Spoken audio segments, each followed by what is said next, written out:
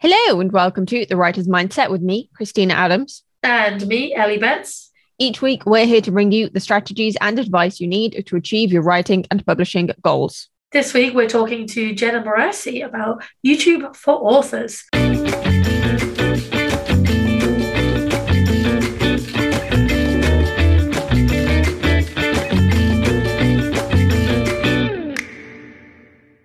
Jenna Moreci is a best-selling author of dark fantasy and science fiction, as well as a YouTube sensation with hundreds of thousands of followers. The Savior's Champion, the first novel in the Saviors series, was voted one of the best books of all time by Book Depository. Born and raised in Silicon Valley, Jenna spends her free time laughing until her face hurts with her goofball fiance and with her tiny dog. I spoke to Jenna about how authors can use YouTube to market their books, meet other writers, and how they can build their confidence for going on video. Which is not an easy thing to do, so I look forward to hearing more. Shout out to all our subscribers who help support us on Patreon.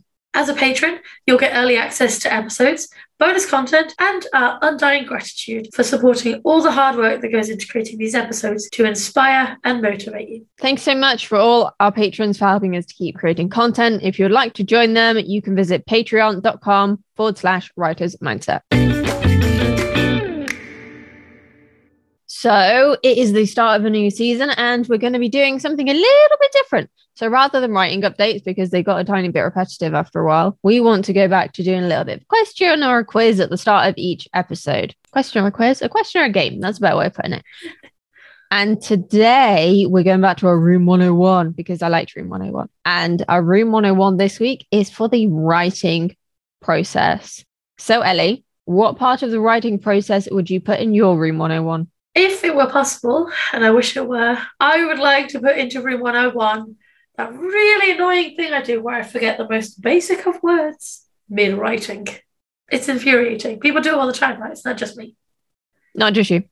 I can't think of an example right now, but it'll be something very obvious. It'll be a word I use in everyday life. Nothing's fantastic, but I can't remember what it is. I tend to, when this happens, I'll highlight it in Scrivener and add a little comment so that I can just come back to this later and I'll try and haphazardly describe what I'm trying to say, but it still breaks the flow a little bit. I think what you're doing is much more beneficial to your process though, because it breaks up the flow much less than if you're then going into a search engine and looking at what is the name for this or how do you spell that, because that is very, very disruptive. And you're going from a creative skill then to something which is much more analytical or logical and also just reliant on a search engine rather than your own brain.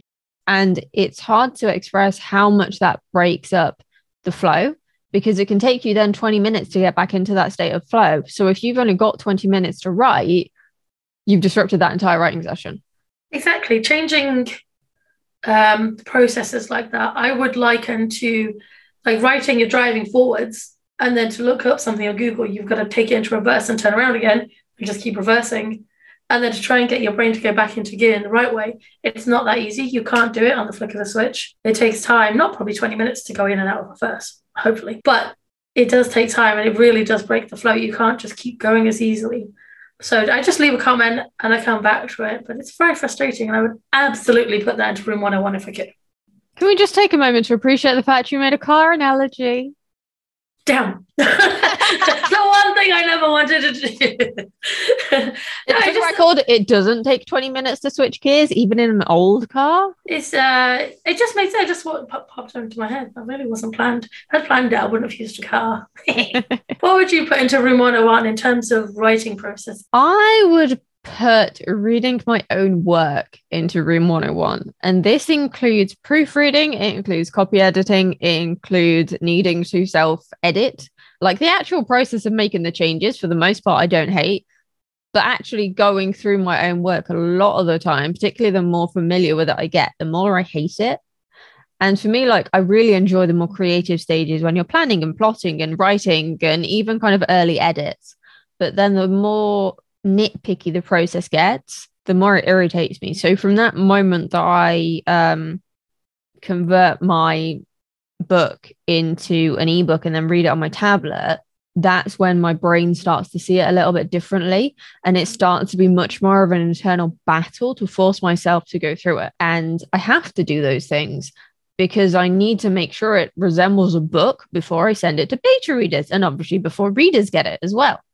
And that's really hard, but it's such an important part of the process that there is really no way of avoiding it. Because yes, you can outsource copy editing and proofreading if you want to, but you've still got to self-edit even if you outsource editing, because you're going to pay a fucking lot more for editing if you've done a crap job yourself. Yes, I've heard you, I don't want to say complain, I've heard you whinge many times about... How is whinge any better than complain? It's not. I was trying to make out like you were whinging for no reason. I do that all the time. Trying to make you sound worse than it is. It's I know it's hard, and it's something I'm not looking forward to, because I've not enjoyed going through my shorter pieces, let alone having to go through a whole book. I'm not very good at proofreading my own stuff, so I'm going to struggle with that. So give it a few more months and I might be doing that to Room 101 as well. All right, with that all said, shall we go join Jenna? I think we should. With me today is Jenna Moreci. Welcome to the Writer's Mindset. Thank you so much for having me. I'm super excited to be here. So for anyone who hasn't heard of you, can you just tell us a little bit about who you are and what you do, please? Sure. My name is Jenna Moreci. I am a #1 best-selling dark fantasy, action, adventure, romance author. The series I'm currently working on is called the Savior series. The first book in the series, The Savior's Champion, was rated one of the best books of all time by Book Depository, which is something I will never shut up about for the rest of my life, because it pretty much made my life. It's like the highlight of my life. Hey, you've got bragging rights for that, I think. I know. Like, it's funny because it was, maybe a year ago, and I'm still like on that high, like, oh my gosh, this happened, so it's super exciting. Outside of writing, or kind of adjacent to writing, I am also a YouTuber. I host a channel called Writing with Jenna Moreci that has over 260,000 subscribers, where I give writing advice, I give marketing advice, I give publishing advice, and I do, funny videos where I talk about the tropes I love, the tropes I hate, pretty much everything I say has a very big dollop of sarcasm associated with it. So if you want straightforward writing advice and you want to laugh along the way, it's the channel for you, because it's awesome and I'm there. So yeah. And you can't go wrong with sarcasm and dogs. Yeah, exactly. Oh, yeah. We do have dog cameos. My little tiny floof of a dog, Buttercup, she likes to show up for a lot of the videos, and she's a delight. She is the softness to my sarcasm, the soft side. And she's gorgeous. Thank you. Yeah, she's a cute little thing. So tell us the story of your YouTube channel then. How did it come about? What made you decide to create one? Well, it happened in a weird way, as many things in my life go. I wanted to be a writer since I was 6 years old. And when I was in my mid-20s, I started writing what eventually became my debut novel. I was working full-time in finance at the time, and I was writing the book on the side. And my goal was, if I could just make this, like a lucrative side job, I would feel content. I'd be happy. And while I was doing that, I also had a blog going on where I was, sharing my, writing experience like a lot of writers do. And I was also offering critiques, because I had been writing at that point for decades. And so, I had a lot of insight to give. And while I was blogging and doing those critiques, a lot of people would tell me, you should create a YouTube channel, because you got that wit, you have that way of delivering the advice, you'd be really good at it. And I was like, absolutely no way. there's no way that you will get this face on the internet. Like most writers, I'm an introvert. There's absolutely nothing about it that appealed to me. So people have been telling me that, and I just laughed in their face and was like, no, hard pass. Fast forward toward the end of me putting together that debut novel, toward the end, not the end. Unfortunately, my fiance suffered a major spinal cord injury. I ended up quitting my job in finance to become his caregiver, and had to put the blog on hold, had to put the book on hold for a little bit and focus on his health. And when you go through something like that, it kind of changes your perspective on life. You get an idea of how impermanent your existence is. You don't have a lot of time on this planet, and you never know when you're going to go. So you might as well make the most of it. At that point, my blog had plateaued. It had a very small audience. audience. I wasn't really enjoying working on it. So by the time I was able to get back into writing again, I said, you know what? I'm just going to give it a shot. I'm going to try YouTube, see how it works, whatever, just give it a shot.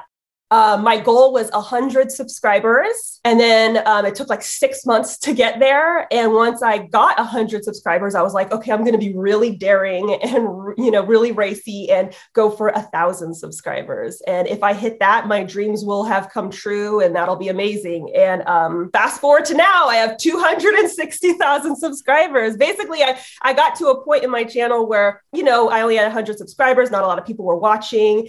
And I had been trying to create these very professional videos, very like neat and tidy. And I was like, no one's watching. I'm just going to be myself. I'm just going to be funny and goofy and whatever, because no one's here anyway. And once I released that first video where I was being authentically me, I went from 100 subscribers to like 9,000 within a week. And since then it's skyrocketed. And now what I had hoped would be a lucrative side career is my full-time job.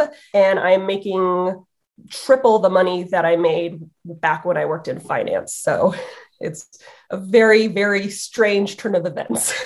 That's so cool though, because video is hard. It is. Honest.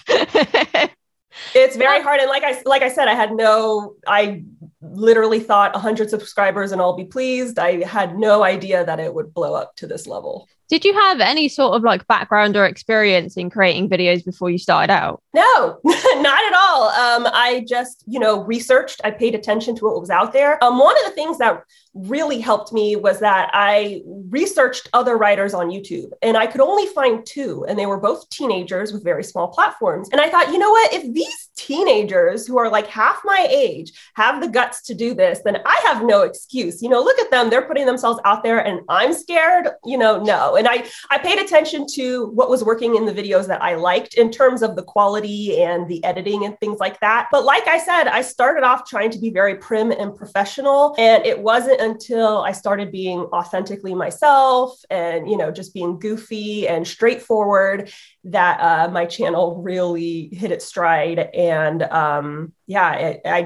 I really didn't know what I was doing, but somehow it all came together. I think that speaks volumes, because I've spoken to other like YouTubers and marketers before, and they've said that their stuff really took off when they embraced who they were and kind of did stop being this kind of stereotypical professional person and projecting the person they think people want them to be rather than just being who they are. I completely agree. And that's something that I come across a lot. Now that I've been doing this for a while, now there's a lot of writers on YouTube, and sometimes they will talk to me and say, Jenna, I'm doing what you're doing. I'm dropping the F-bombs, I'm being snarky, and I'm not getting any views. And I ask them, well, is that your personality? Do you drop F-bombs and are you snarky? And they're like, well, no, but you do that. And I'm like, I do that because that's how I talk. That's how I am with, my fiance. That's how I am with my friends. That's how I am with my family. Like, I'm just being me. If that's not you, people can read phoniness a mile away, so you got to be authentic to who you are. People relate to that. The reason I have these views is not because I have appropriately timed F-bombs. It's because people are like, this is someone who is being herself and doesn't care, and you just got to embrace who you are. And it makes such a huge difference with having a channel. That attitude of just, to put it bluntly, no fucks given is infectious, I think, though. And it draws people in because I think people want to be like that, but they are afraid to be like that. And so it's just this kind of internal push and pull. Exactly. And I mean, like I said, I'm kind of a potty mouth. I've been that way since I was a teenager. It just flows forth. I can't help it. But not everyone who watches my videos are like that. There are a lot of prim and proper, very like PG type people who watch my videos, but they like that this is, just me being me, and that I guess, have the courage to be me regardless, because there are a lot of people who don't like the way I talk in my channel. There's a lot of people who don't like that I am a straightforward woman on the internet. There's a lot of people who leave mean comments and things like that.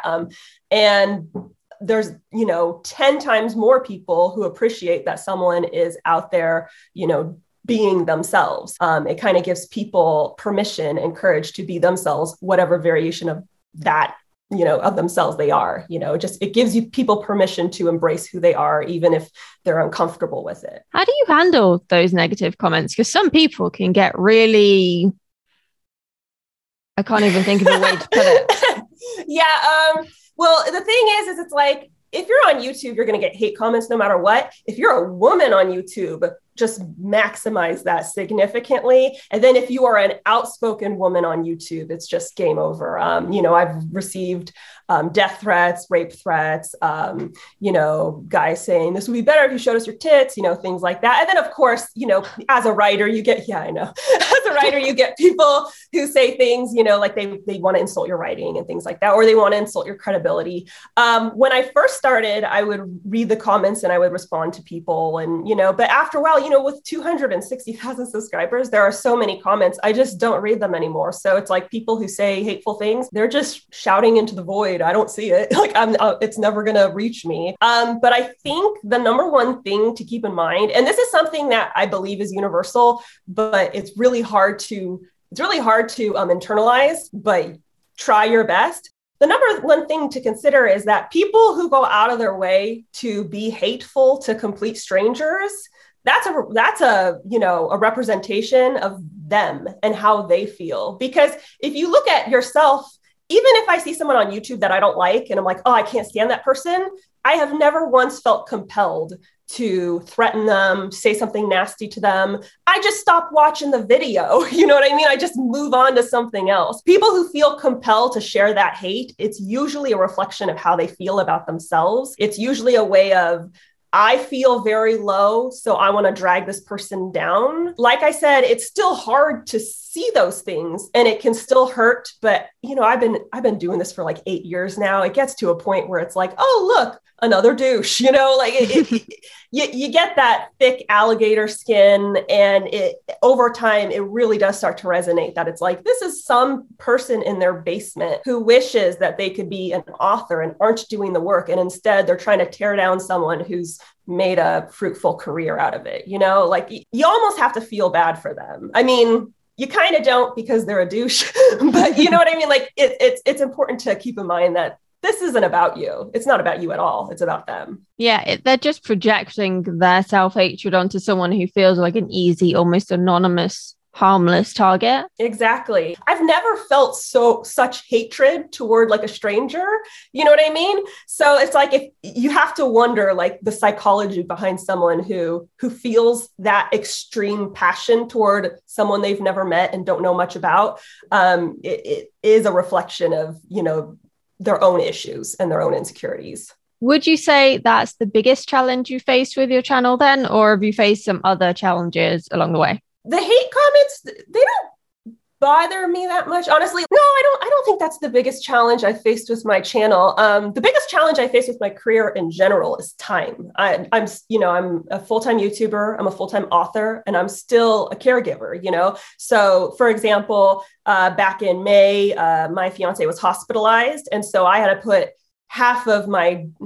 more than half, I had to put like 2/3 of my job on hold so that I could, manage the hospitalization and his care. So for me, I think time is the biggest issue. But if we're looking at the channel specifically, this isn't so much an issue now, but if I will be honest, like in the past, I have had, like internet stalkers. I have had people who tried to take it, one step too far. And like I said, the hateful comments, they don't really bother me, especially because it's like such a small percentage compared to the love. And I want to stress that for anyone who's now scared of making a YouTube channel. I mean, like for every hateful comment I get at least 20 positive ones. It's such a small minority. But, being the size that I'm at, you do get some, fanatics. I have had a couple stalkers, and people who just, really hell-bent on, trying to make noise and stuff like that. That was stressful at the time, but it was also several years ago, and I haven't really seen anything from them since. I mean, people like that, I think they eventually like get the idea, oh, they don't care. I'm moving on. Yeah, hopefully. That sounds scary. Yeah, I mean, fortunately, it's online. It's not like people are showing up at my house or anything like that, but it's still like, it puts, being a public figure, there's this sense of no privacy at sometimes. And it can get a little like, oh my gosh, I just want to stay at my house with my man and my dog and write some books, so it can be a little much. On a more positive note then. Right. What's your favorite part of running your channel? Oh my gosh. I think oh man. Okay. I'm trying to think because there are a lot of really, really great parts. Well, if we look at it from a business perspective, it's free marketing. I mean, every single day I get to market my books. I say, don't forget to check out The Savior's Champion and The Savior's Sister. Every single day I sell books. I mean, my channel is a large part of the reason why I became a #1 bestseller, why I'm able to support myself, even if the channel, obviously the channel is a big source of my marketing, but even if I wasn't making money from my channel, I could still support myself on my book sales alone. And that's because I have such a very obvious source of free marketing at all times. Once a week, I can just go and promote the crap out of my books. But on a personal level, honestly, it is the audience participation. It is the fans. I get, like I said, the hate is such a small percentage. I get so many amazing messages literally on a daily basis from people who are so appreciative of the help, who are like, there's no one believes in me. No one wants to help me. And your channel has saved my book's life. And it means a lot to me because I was someone who, the reason I started my channel is because I was someone who wanted to write a book. And everyone said the same thing that they say to everyone, which is that you can't make it as a writer. You're not going to make any money. It's just a fruitless path. And I didn't have really anyone. I had Cliff, who was my cheerleader the whole way, but he doesn't know anything about books, so I had to figure it all out by myself. So to have people come to me and say, thank you for making the process easier, it makes me feel good because I'm able to give what I didn't receive, when I was just getting started. And it's nice to contribute to the community. It is, I agree. Getting those comments saying, oh, you helped me get back into writing, or you helped me fix that problem. I don't think the people who give those comments or think those things but don't say them to the content creator realize how much of a difference they can actually make. Oh, it makes my whole day. And that's the thing is I get them all the time. And it's just like, it's very fulfilling and humbling. And it's like, it reminds you that, yeah, it may seem frivolous, like I'm just doing a silly YouTube channel, but it's helping people and it's nice. It makes you feel good. It does. How long roughly does each video take you to create them? What's the actual process that you go through? Well, I couldn't tell you one video because I bulk. I do all my videos for the month at a time. What I can say is that it is time consuming. And right now it takes me about 1 week to get all my content for 1 month ready. So within that week, I am scripting. I script all my content. I am editing those scripts, researching for those scripts. I film, obviously. I try and film at least 4 videos at once, but I usually try to aim for 5. By the end, I have no voice and it's awful. And then I'm fortunate because I'm at a point now where I have an assistant. So I ship the videos off to her to trim them down into the proper size. But back when I was doing that, that is easily the longest part of the process. That was hours and hours and hours. Once she's done trimming them down, she sends them to me and I do the final like music, the overlays, the little memes and the little doodads, as I call them. And then I upload them. And all of that whole process, it takes about a week to do. So it's time consuming. And a lot of people are like, oh, I'll just film it and throw it up on YouTube. No, that's not how it works. You can't do that because the editing is really what separates a good video from one that's going to get skipped over. The editing, and I don't mean special, pictures or little, sound effects. Those are great, but just cutting out the ums, the uhs, cutting out the long pauses, the awkward pauses, those things, cutting out the rambling. On a podcast, you can leave those in because it's a different format. It's conversational. On YouTube, you cannot. People will get bored and they'll move on to something else. So the editing is super important. Yeah, I've noticed a lot of the YouTubers that I've watched, they are very polished. And I have to remind myself, just because they're polished on YouTube, it doesn't mean they're that polished in real life or on stage or any of that. And even me with public speaking experience, I still and sometimes when I'm thinking, and I had to train myself out of that because it made editing the podcast easier. And then I found that I replace it with different words. Well, I and all the time. That's part of the reasons why I have to script my videos, is because if I don't script them, then I'll be umming and awing the whole time. So I totally get it. And that's the thing, is like, just because you're on for a video, it doesn't mean like you're that way all the time. Yeah, exactly. Mm-hmm. Do you have any tips for scripting videos? Because I know I've got a couple of listeners who want to set up YouTube channels, or who have kind of just set it up and are getting started, but they're not sure where to start in terms of the scripting. Oh, sure. First and foremost, create a format. Okay. Something that people can expect with every video, or almost every video. So my format is, hello, everybody. And I go into my little intro. I do my, intro card. After that, I give the shout outs that I need to, if it's a sponsor, or telling people buy my books, telling people don't forget to subscribe. And then I go into the topic.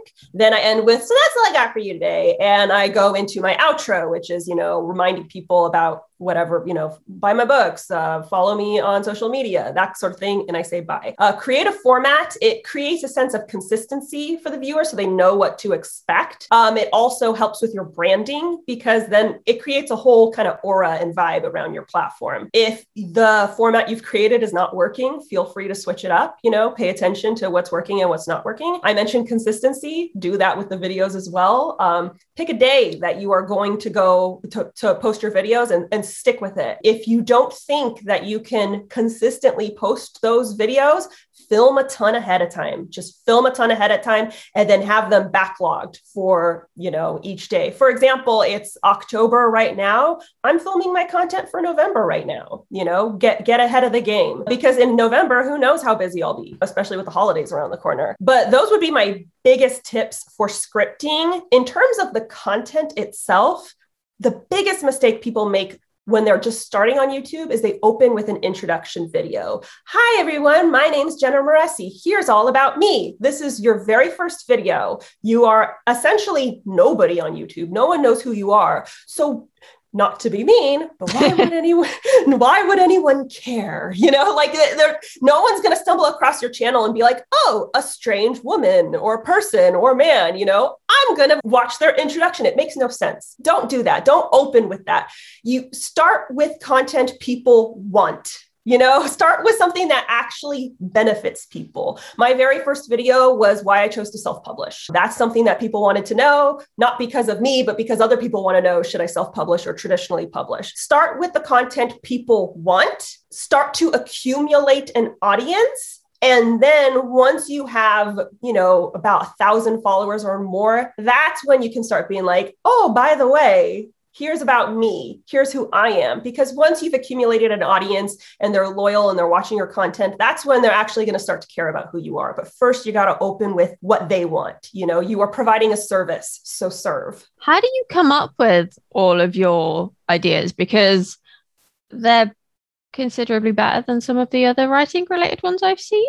And they've got, thank you so much. And it's the angle that you come up with for some of them as well. My brain's completely blanked, for example. Yay, fibro. But I can't even tell you which of your videos I found. Oh no, it was Sasha Black's video actually that I found first. And then I fell down a rabbit hole watching your videos because it's just like, it's valuable information. And I appreciate people who are straight talking, Thank you. Well, before I get into the question, that's part of the reason why I started the channel, aside from all the peer pressure from people. But I feel like it's so hard to get straightforward advice. I'm one of those people where it's like, I don't want you to beat around the bush. I don't want the flowery crap. Just answer the frickin' question. I want you to get to the point. And I feel like it was so hard to find that content. So that's how I talk. Some people don't like it. Some people think it's, kind of bitchy, but I don't care. Do you find that people struggle with the way you speak and how straight talking you are because you're female? Yes. Short answer. I mean, if you look at people like, the only name I can think of is Gary Vee. I mean, he's very straight talking. He's very blunt. He's far more blunt than I am. And people worship him for it. I do think it's because I'm a woman, because the only people not the only people, but the main demographic who seem to have trouble with the way I talk are usually middle-aged men. I'm not being ladylike. I'm just not being ladylike, guys. How dare you? Yeah, I know. Gosh, got to get back to the kitchen. But yeah, I don't care because, they don't need to read my books. It's fine. Like I'll keep writing for the people that I'm writing for, and you don't have to watch my channel if you don't want to. But anywho, oh my gosh, what was the question that you asked before? How do you come up with your ideas? Yeah. Well, first it was, just from all the questions I would get asked back when I was critiquing. I had a blog, the sort of questions that people would submit to me, that's what I would make videos on. After that, now it's looking for trends in my content. So I go through my videos every 6 months and I see what content is doing well, what content not so much. For example, I've found that people much prefer obviously the funny videos, the tropes, the worst tropes and the best tropes. They prefer that. And they prefer more general writing advice, like how to write a first chapter, how to write a climax, how to write a kiss scene, things that are a bit more general. Whereas the business videos, how to create an audio book, how to save money and budget for a cover artist, things like that, they don't perform as well. So I gear my channel toward what my audience is telling me that they prefer. And then when it comes to coming up with ideas, I just feel like there are so many different facets of the writing journey and the industry and publishing and marketing and outlining, all of that. There's so much to talk about that I just feel like I never run out of ideas. I literally have a list on my desktop of over 150 future video ideas. And anytime I think of something else, I just slap another one on there. I also get recommendations from my patrons over on Patreon. In one of my tiers, you can recommend videos. And if I like one of your topics, I'll dedicate the video to you. The video I just posted was all about writing enemies to lovers. And that was recommended by one of my patrons. So yeah, I find that it's easy to come up with ideas. One, because I've been writing my whole life, so I know where all the struggles are. And two, because, pay attention to your audience and see what they want you to talk about and then talk about it. Do you use a research tool like TubeBuddy to help? That was submitted by our listener, Tim. I used to, and then I got a new laptop and I don't think TubeBuddy came through with it, but I didn't notice because that's how seldom I was using it. So I do think it's valuable to a lot of people, but I think that I've been doing this for so long that I kind of picked up on how to do it myself.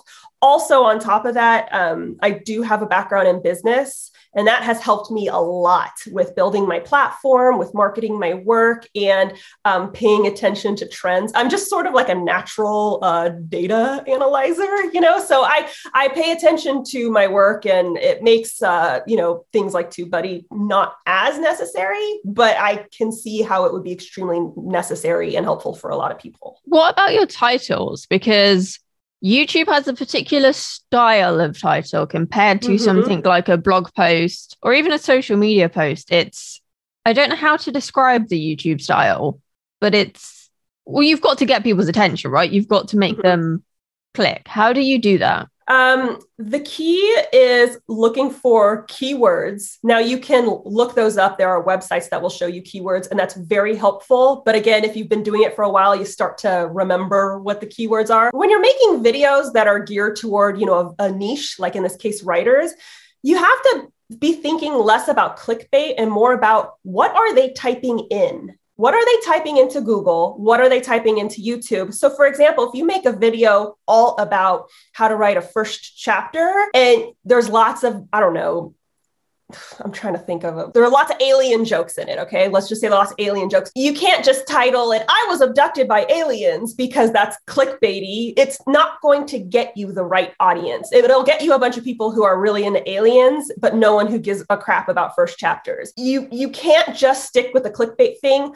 give the title whatever is most relevant to the topic. So in this case, it would be like how to write the first chapter, tips for writing a first chapter. Then we look into keywords. So first chapter might not be the best keyword, but book is a great keyword. Anyone who's writing a book is going to be typing the word book. Another great keyword for writers is writer and writing, like the most basic words you can think of. So tips for writing, there we go, keyword, a first chapter of a book, so you're getting those keywords in there. You're making it super obvious what the video is about so that you are tracking the right people. And that's something that someone would realistically type into Google. How do I write the first chapter of a book? So you're targeting the right people. And then if you want to add the clickbait appeal, if you want to catch people's attention, that's why a lot of my videos say 10 best tips, 10 worst tips, 10 worst tropes, things like that. People love, for example, lists. They love a countdown, and best, worst, that creates intrigue, that creates, ooh, this might get a little juicy. This might get a little, crazy. Those are the things to look into. Another example of this is if you're talking about something that is very popular, utilize that.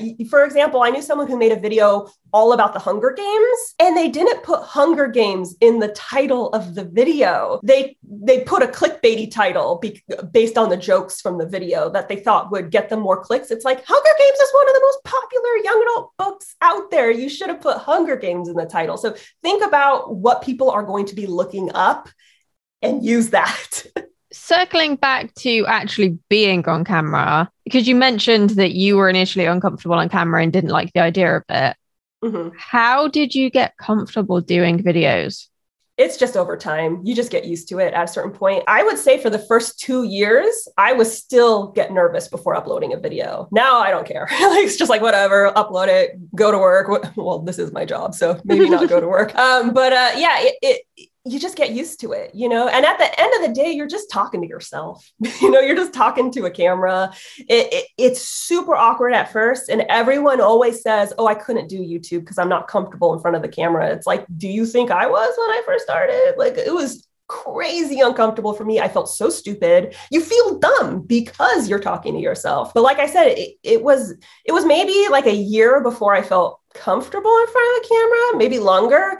And like 2 years before I felt comfortable posting. It took a long time, but you get there, and you won't know if you'll ever get there unless you give it a shot. And I won't say no one, but most people do not feel comfortable out of the gate. So if you think it's not for you, I thought the same, and here I am. Yeah, I started out doing public speaking from a really young age.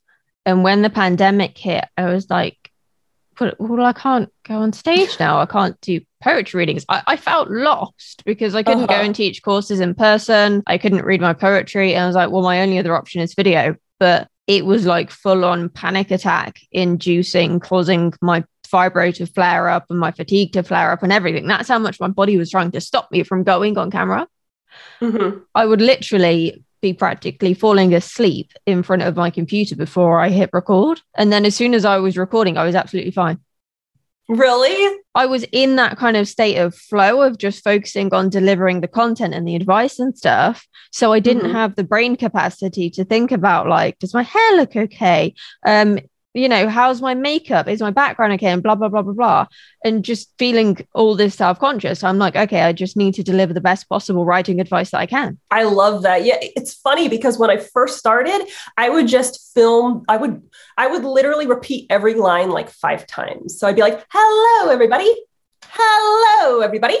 Hell, because I was like, well, one of them's got to be good. Like, one of them has to. And that's what I did when I first got started, because I'm just, I don't know, like, I feel like I'm a better writer than I am a speaker or verbal communicator. So I was like, I will just film every line a million times. So my first few videos, like the raw footage would be like an hour long and I'd be there trimming it down. Now it's not like that, I would hope so, because I've been doing this for a long time. But yeah, like it's really scary at first. I literally almost threw up the first time I posted a video. It's really scary. And if you are intimidated, that is completely normal. You're not, some weirdo. It's normal. It's uncomfortable. You're putting yourself on the internet. It's weird. It's a sign you're doing something that you care about as well. So it's kind of a positive thing in a way as well. Right. Exactly. And also, like, they say great things never came from your comfort zone. I don't believe in like extending yourself to the point of harm, but like sometimes you just gotta, give it a shot. You just got to try it and see if it works for you, And I mean, like I said, I thought never in a million years I would do this. And now it's the reason that I get to do what I love as a career. My goal was to be able to write as a side gig because I never thought I would be able to support myself from it. And now I'm a best-selling writer, and it's because I created a YouTube channel, which helped me gain my readership, so sometimes you just got to give it a shot. Yeah, because you never know what's going to come from it. But at the very least, you're going to learn some new skills along the way, and they're always valuable. And if it doesn't work out, at least you tried, and you don't have that question mark. You don't have that what if lingering. Because, I tried blogging and now I know that it was not for me. You know what I mean? Like I tried it and I know that I didn't really enjoy it, and now I don't have to wonder. Yeah, I started the Writer's Cookbook in 2014, and it was probably 2019. I started to think, I'm not sure if I want to keep doing this. And even though I had a background in student radio, I won an award for doing student radio. I still didn't have the confidence to create a podcast, even though it was what I'd wanted to do since leaving school, university. What am I saying? School, for God's sake. I'm not old.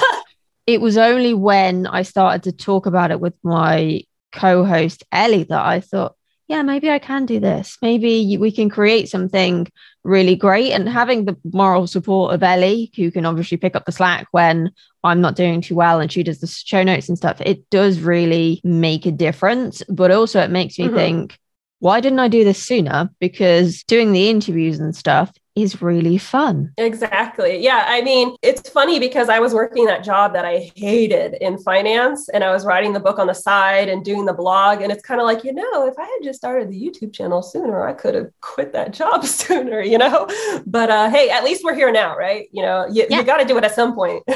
Exactly. And it's funny the amount of people I speak to who say, yeah, I started out in a boring corporate job and now I'm an author. Exactly. There is a pattern there. I've got to admit, I don't know if I'm missing a trick because I don't have a corporate background. Also, I don't want a corporate background. I'm going to stick to being creative and then just absorb information from other people instead. I support that path. Yeah, it's funny because Sasha Black has a similar background to me, boring corporate job. And I think what it is that for a lot of people, we are expected to follow a certain path.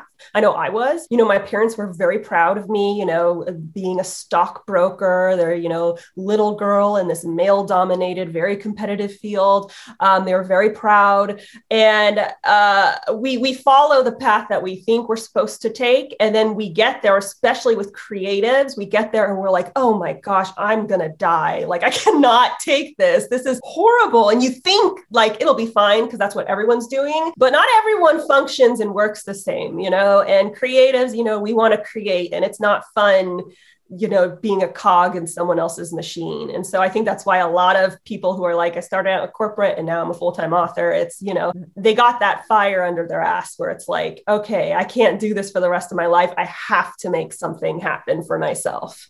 And then we did. Yeah, I think something I've noticed as well is it's a lot of people who often have mental health issues or they are neurodiverse, and they find that the corporate world just does not cater to them. So they've got to be able to stand on their own. Oh, yeah. That's another thing for me. I mean, I'm on the autism spectrum. I wasn't diagnosed until I was an adult because I'm a woman, and that's how it works with neurodiverse women. And it's funny because at this point, now I'm 34, like almost every creative woman I know either has ADHD or ASD, almost all of them, and it's just funny because I can see the signs now in a woman, but it's like the doctors can't because they're not behaving like Sheldon from, Big Bang Theory. Like they're not behaving like a stereotype. But yeah, like like you were saying, the corporate environment, it's really not conducive for, creative people, for people who are neurodivergent. It's not conducive. Like I have PTSD and anxiety. It is not conducive for any of that. I mean, I made it work. They, no one at my workplace knew that I had PTSD or ASD. I didn't know either.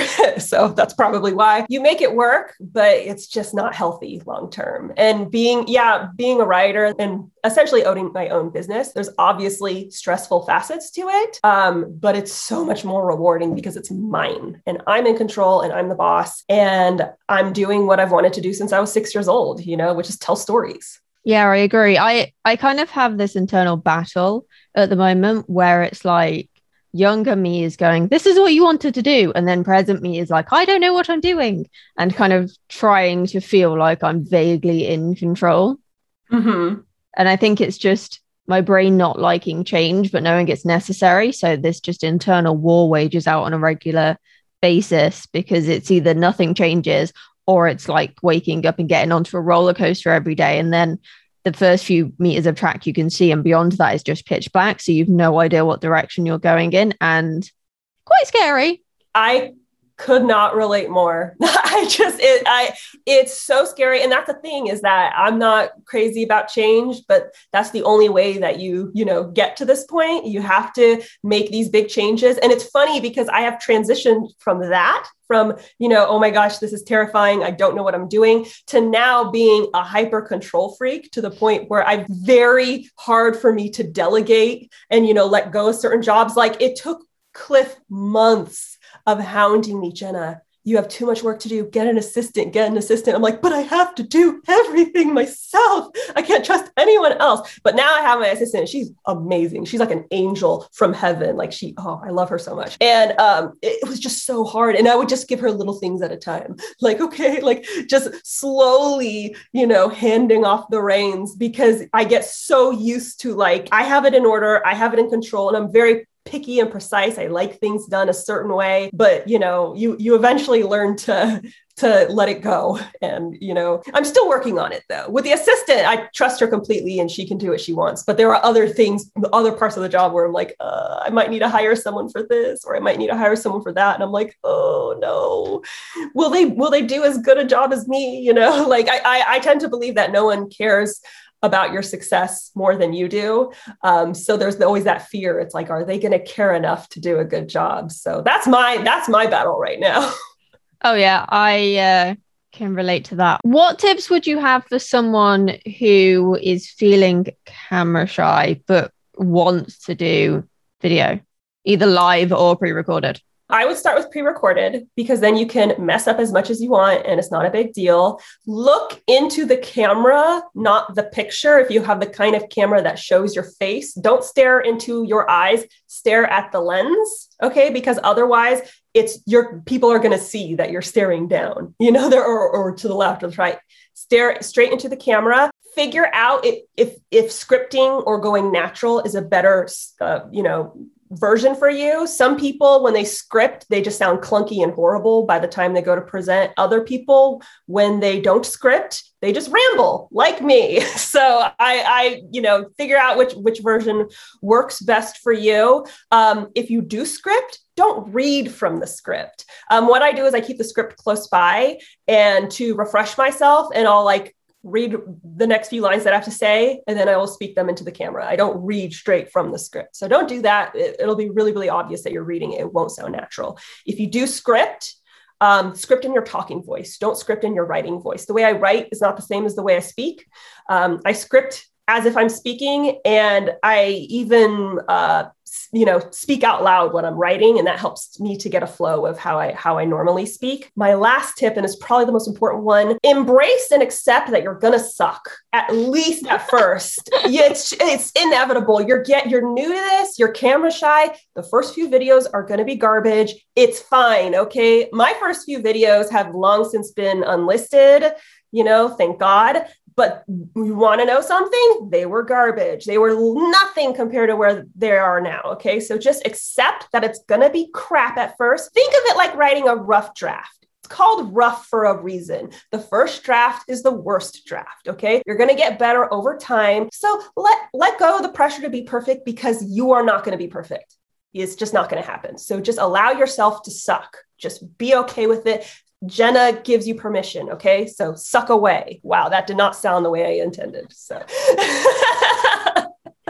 sorry about that. You do know that's being left and right. It's too. No, I can cut it out if you want. It's just so funny. No, it's fine. I don't care. It's up to you. That's part of the appeal of my channel. And the funny thing is, it's like never intended. It's just, that's what I do. Okay, cool. Yeah. Jenna putting her foot in her mouth again. Oh, we've done it. I mean, I think back to some of our videos, we've experimented mostly with either scripting it or doing bullet points.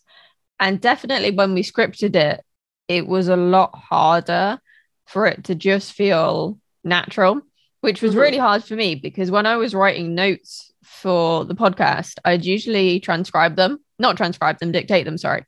And so it already came out in prose. And then my brain didn't know how to turn that prose into bullet points. And so we actually started shrinking down the bullet points so that they would just trigger points. Like, okay, we need to talk about this. And I find that a lot easier because you can just glance at it and then carry on looking at the camera rather than just staring at your screen, being like, I've got to read this, I've got to read this. And the only thing we properly script is the intro and outro. And I changed a couple of words in the outro the other day and Ellie told me off because she'd finally memorized the outro and I changed it. That's so funny. Yeah, it's funny because when I do something live, like if I'm doing, certain podcast interviews, or if I'm doing a live stream where we have a very specific topic, I will do just that. I will do the bullet points. I cannot script it if it's live. And I think it doesn't matter as much because it's supposed to be conversational. So if it's supposed to be conversational, if you're speaking with another person, I think bullet points are always the way to go. I think personally, like for a podcast, I don't think it really should ever be scripted in terms of like the whole thing, unless you're like reading a story. It's one of those kind of, podcasts. And of course, intros and outros. Everyone I know scripts their intros and outros. When it comes to YouTube, though, that's when you kind of got to see where you fall, because I do know people who do bullet points and their videos are fabulous. And then I know people who do bullet points and they turn into me and just repeat themselves over and over and over again. And I'm like, honey, no, that's why I don't do that for YouTube, because I'm just going to be a broken record. So I got to script mine, but it completely depends on the person. Yeah, everyone has their own kind of rhythm and style that they fall into, but you only discover what that is by putting the practice in and experimenting. Exactly. That's why I say you have to allow yourself that time to suck, because you're not going to know what you're good at or, where your groove is until you do it a few times. You just, you got to fall off the bicycle a few times. It's just how it goes. Yeah. Sorry about it. It's painful, but it's necessary. Right. I spoke to paranormal romance author Lisa Vino a few weeks ago, and she actually said she prefers people's earlier books compared to their later ones because they're not as polished and sometimes their voice is stronger. It's a little bit rough around the edges, but you can still kind of feel their passion for what they're doing. And I actually found that quite inspiring and almost, I imagine it must be reassuring from an earlier point of view, because it's like, well, not everyone's going to hate your first book just because you end up hating your first book 5 years later. Not talking from personal experience or anything. Yeah, I love that outlook. And I've seen that in YouTube too. You see a lot of people say things like, well, I liked their earlier videos better. And sometimes it's because they feel like they're being more real. And sometimes that could be the case that they're being more real, or sometimes it's just because they didn't know how to edit their videos yet. So you're seeing all their mistakes and flubs and stuff like that. So, I mean, like, real is kind of subjective in that sense. But yeah, that's another thing is, your first few videos might be the ones people like the best because they're all messed up and, and like laugh at it. Like the video I just released, I'm dressed as a hot dog, as one does. And my assistant, trims all the content. And I was like, feeling so embarrassed in this hot dog costume, like, oh my gosh, I look so stupid. And I tend to talk to my assistant through my videos because I know she's going to see them and trim it down. So I'm saying all these jokes to her in the hot dog costume, like about how it's got this little hole for my face. And I'm like, I feel like I'm being birthed, And I'm telling all this stuff to her and just, joking around. And then when she sent it back to me, she's like, I'm sorry, I kept the jokes because they were just too funny, and I left them in for the intro, and that's what everyone's commenting on. They're like, oh my gosh, Jenna, you're such a goof. People like that. They want you to be real and raw and stuff. And if me being real is telling my assistant, my parents must be so ashamed of me, I'm a professional hot dog, it's fun. So don't take yourself too seriously when you're getting started. You're allowed to make mistakes or be a hot dog, I guess. Be a giant sausage. How did the costumes for October come about? Just out of curiosity, because you've literally just said you're embarrassed wearing them, but you do it anyway. So the costumes for October, I think I don't know how it started out. I think I started doing, like, for the Halloween video, I'd wear a costume and I let people vote. And I remember one time I let people vote between pirate or cat, and it tied. So I split the video between pirate and cat, and people loved it. They just went nuts. So then I was like, I'll do that every year for the Halloween video. And I like doing Halloween makeup. So sometimes I would do a creepy skeleton face or something like that. And then eventually it evolved into just wearing costumes through the whole month. I actually really enjoy it, and I'm not normally embarrassed. It was just the hot dog because I had never worn that one before. It was a new costume, and it was so stuffy and hot in there. I was sweating, and the hole for my face was so small, and I couldn't move my head. And I just remember sitting there thinking, this is the life I have chosen. Like, I start the video with, this is what a six-figure author looks like. Cause I'm just sitting there like thinking, I am an award-winning six-figure author, and I am dressed as a hot dog talking about how to write enemies to lovers. Like, what is my life? So sometimes the costumes are, super fun. And then sometimes they give you an existential crisis, basically. I mean, people can relate to that, and it makes you more human when you're having an existential crisis in a hot dog costume. Exactly. And I mean, like, people went nuts for that video. So for me, it's worth it. And the way I see it is, like, I'm not above making fun of myself if it makes other people laugh. Like, it's all in good fun. It's YouTube. It's not serious, Do you think people sometimes do take it too seriously, and that's why stuff doesn't take off the ground? Yes, absolutely. And that's the thing is, I know a lot of people starting YouTube channels. I have a exclusive writing group on Patreon. I know a lot of people who start YouTube channels in there, and they're really like, oh my gosh, like, they're, like, I don't want this to destroy my career. It's like, it's just YouTube, it's literally, you're just talking on the internet. There are YouTube channels devoted to pranks. There are YouTube channels devoted to opening plastic packages. There's ASMR. Like, it's not that serious, and unless you get, 1 million subscribers, the odds of it destroying your career are slim to none, unless you have this huge platform and then you're caught up in a huge scandal. You know what I mean? Like, you gotta relax. And I know that's easy for me to say at this point. And when I first started, I was not relaxed. It was super scary. But I do think people take it too seriously, and that prevents them from being authentic. It prevents them from being relatable, and it prevents them from producing honest content, because they are trying so hard to give people what they think they want, as opposed to just relaxing and,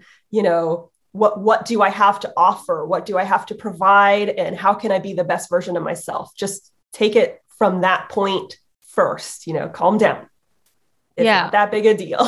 Yeah, I know some people who struggle with video or even social media in general because they're worried about how posting on it could impact their career in the future, like if it could reflect on them negatively. And I kind of feel like if it's going to reflect on you negatively, you've probably said something you shouldn't, in which case you need to reassess your values in the first place. I was just about to say, if it's going to reflect on you negatively in the future, then maybe you said something bigoted, and if that's the case, you've got bigger problems than, will this affect my career? You've got problems like, am I a decent human being? It's just Twitter, or it's just Facebook. It's just Instagram. If you post a picture of your dog, or if you say, I watched Squid Game, it was great, that's not going to reflect negatively on your career. Like, so if you have to overanalyze it, then, maybe the issue isn't the tweet itself, but the intention behind it. Yeah. And I think the other thing is people overthink their ideas. One of my most recent blog posts on my author blog was about Egyptian mummies and the weird facts I found doing my research for the Mummy's Curse. And it's one of my most popular blog posts on my author blog because it's just so weird. And I found more facts to add to it. So now I've got to decide, do I add to that blog post or do I spin it off and do another one about how fucking crazy the Victorians were? Because that then turned into a rabbit hole about the weird stuff that the Victorians did and their obsession with Egyptian mummies. And I ended up including Victorians and Egyptian mummies in my books, not knowing that they were related. Oh, wow. I know. And because I did do research up front, but I researched them separately. Mm-hmm. And most of my research comes for the Victorians comes from Ellie and sources she gives me because she has a degree in history. Mm-hmm. And then I fell down the YouTube rabbit hole of like how Egyptians would like grind up mummies and then paint their walls with mummies. Hello, editing Christina here, just chiming in to let you know that I meant to say the Victorians were the ones who painted their walls with mummies, not the Egyptians. That would be weird. Weirder. And there's actually a shade called Mummy Brown. Oh my god! The shade of Egyptian mummies. It gets weirder, but I might leave it there for today. And see, this is the kind of content people want, like it's just, and then people are overthinking it. Like, oh my gosh, like, should I write about this? It's like, who cares? Come on. My most popular video is the 10 worst female character tropes. I didn't go into that thinking like, is this going to do well? I was just tired of reading about certain female characters, so I made a video about it. It's not that deep, guys. Like this is all in good fun. And that's also a thing I feel like people forget when creating their writer platform in general. It's supposed to be fun. You're writing books because it's fun, you enjoy it. It's not that deep. Like, have a good time. So get out of your head. If you're not kind of business or marketing inclined, I can certainly see why the thought of posting on social media or doing email marketing or creating videos for YouTube can be terrifying. But like you say, it is meant to be fun and it's almost an extension of your books, like me and the Mummy blog post or the Weird Victorian stuff that I've found. If you already know this stuff, then it's a lot easier to talk about. I completely agree. And for me, having a background in business has helped significantly. And it also helps that I really enjoy that. I'm one of the weird people, like a lot of people, they're either good at English and history or math and science. I'm good at English and math. So I've got the half and half there. And I enjoy finance. I enjoy the money math. I enjoy looking at my stats and my trends and sales and things like that. I enjoy the business side of being a writer, and I know not everyone will, and that's fine. But there are so many, resources available to get better at that side. And as you improve with the business side of things, the more comfortable you will get with it, the less freaked out you'll be about every little decision you make, because you've gotten into your rhythm, you've gotten into the groove. That takes time, but you've got to allow yourself that space for it to happen, right? Right. That's why I always encourage people, start your platform years before you plan to release the book, because it's going to take you a while to learn those business skills and marketing skills. It's going to take you even longer than that to grow an audience. And you need all that stuff before the book comes out, because if you release the book and then you start that stuff, it's an uphill climb. It's going to be hard. It's going to be hard to get those sales in if you start everything after the fact. Oh, yeah. Yeah, I did that. Oh, no. I did it for my fiction, not my nonfiction. And my fiction took off 3 years after I published the first book. Hey, at least it took off. Well, yeah, there is that. And it took off because I did Mark Dawson's ads for authors, and I made the first book perma-free. And because first book was perma-free, and I happened to make it perma-free right as everyone was going on their summer holidays. Ooh, smart. And then there was already 4 books out in the series. That's why it went nuts. But obviously that model kind of doesn't really work anymore because no one can go on summer holiday. Oh, that's true. I was like, wow, that's a great idea. And then, oh, yeah. Not the same. Let's talk about you then. Okay. One question we ask everyone is, what's one book that changed your life? I should add the caveat. No one ever really says one book, even though we specify one book. I will say one book because this is going to make me sound like such a dick, but I'm just being honest. I've wanted to be a writer since I was 6 years old. I'm a control freak and I've been one since I was 6 years old. And one of the reason I've wanted to be a writer since I was a child is because I like telling stories. I was a voracious reader, and this is where the dickness comes into play. But I'm a voracious reader and I love reading, but I always, ever since I was a kid, I would read it and be like, well, if I wrote it, it would go like this instead. Like, I'm just that nitpicky, and I'll be like, it'll be something as simple as, well, I would have given the princess brown hair. You know what I mean? Like, and I've always been like that. So even though I really enjoy reading, it's always like there's a wall in some situation or some sense, because I want to change the story. And that's why I like storytelling, is it allows me to be a control freak. The story gets to go however I want it to go. That's why I have one book that changed my life. And it was in the 4th grade. I read Ella Enchanted, which is a very famous Cinderella retelling. That was the first and maybe the only book I've read in my entire life where I just got completely invested. Just like everything that was happening, I was here for it. I was just like, I remember I finished the book. My mom, we had to run errands and it was nighttime, and I was with her in the car and I was finishing the book. I insisted on turning the car light on because it was pitch black, and I had to finish the book. I was so invested in that story. I just loved it with every fiber of my being. And I just remember thinking, this is how I want to make people feel when I write books. This is how I want to make people feel once I become an author. And that's how it inspired me, because even though I really love reading and I'm constantly reading, I've got my bookshelf behind me with all of my TBR and everything. It's very hard for me to get fully invested because I can't turn the writer brain off. I can't turn the little like, oh, I noticed you forgot a comma, or, oh, that's a shift in,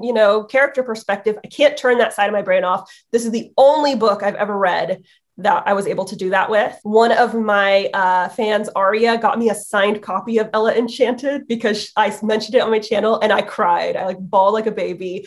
That book just meant a lot to me because it showed me this is how people are supposed to feel when they read. This is probably how a lot of people feel when they read. And I just never had that experience. And it taught me basically what to aim for with my own fiction. So yeah. That's so cool. I love that you got a signed copy of it. I know. And it was sent by one of my subscribers. And it's just, oh my gosh, like I have it on display in my bookshelf. And it's very, very special to me. So if our listeners want to join you for some more writing advice, where can they find you and your books, of course? Thank you very much. My channel is youtube.com/Jenna Moreci, or you could type in Writing with Jenna Moreci in the search bar and I'll pop up. So that's the most obvious place. You can go to my website, jennamoreci.com. I'm on Instagram, Twitter, Facebook, and of course, BookBub. And if you want to check out my books, if you like adult fantasy with, lots of action, adventure, stabby stab, kissy kiss, smoochy smooch, it's dark fantasy, action, and romance. Check out The Savior's Champion and its companion novel, The Savior's Sister. They're available wide, so you can get them at all major retailers. Obviously, you can get them on Amazon, but you can also get it at Barnes & Noble and, Indigo and all that stuff. It's available in hardback, ebook, paperback, and audiobook. And the third book in the series, The Savior's Army, is on its way. So stay tuned. Ooh, exciting times. I know. I'm very, very excited. Thank you so much for joining us today. It has been a really fun chat, and I hope everyone has found it super helpful as well. Thank you. I've loved being here. Did you find this episode enlightening? Then don't forget to hit that shiny, shiny subscribe button so that you never miss an episode. Or if you're watching on YouTube, make sure to hit like and subscribe. It helps other writers find our videos and lets us know what kind of content you want more of. And you can support us over on Patreon for less than your favorite coffee a month. We have some super exciting things coming up, and patrons will be the first to take part. So do come and join us for even more support to achieve your writing goals. Visit patreon.com/writersmindset to join our gang today. See you next time. Keep writing.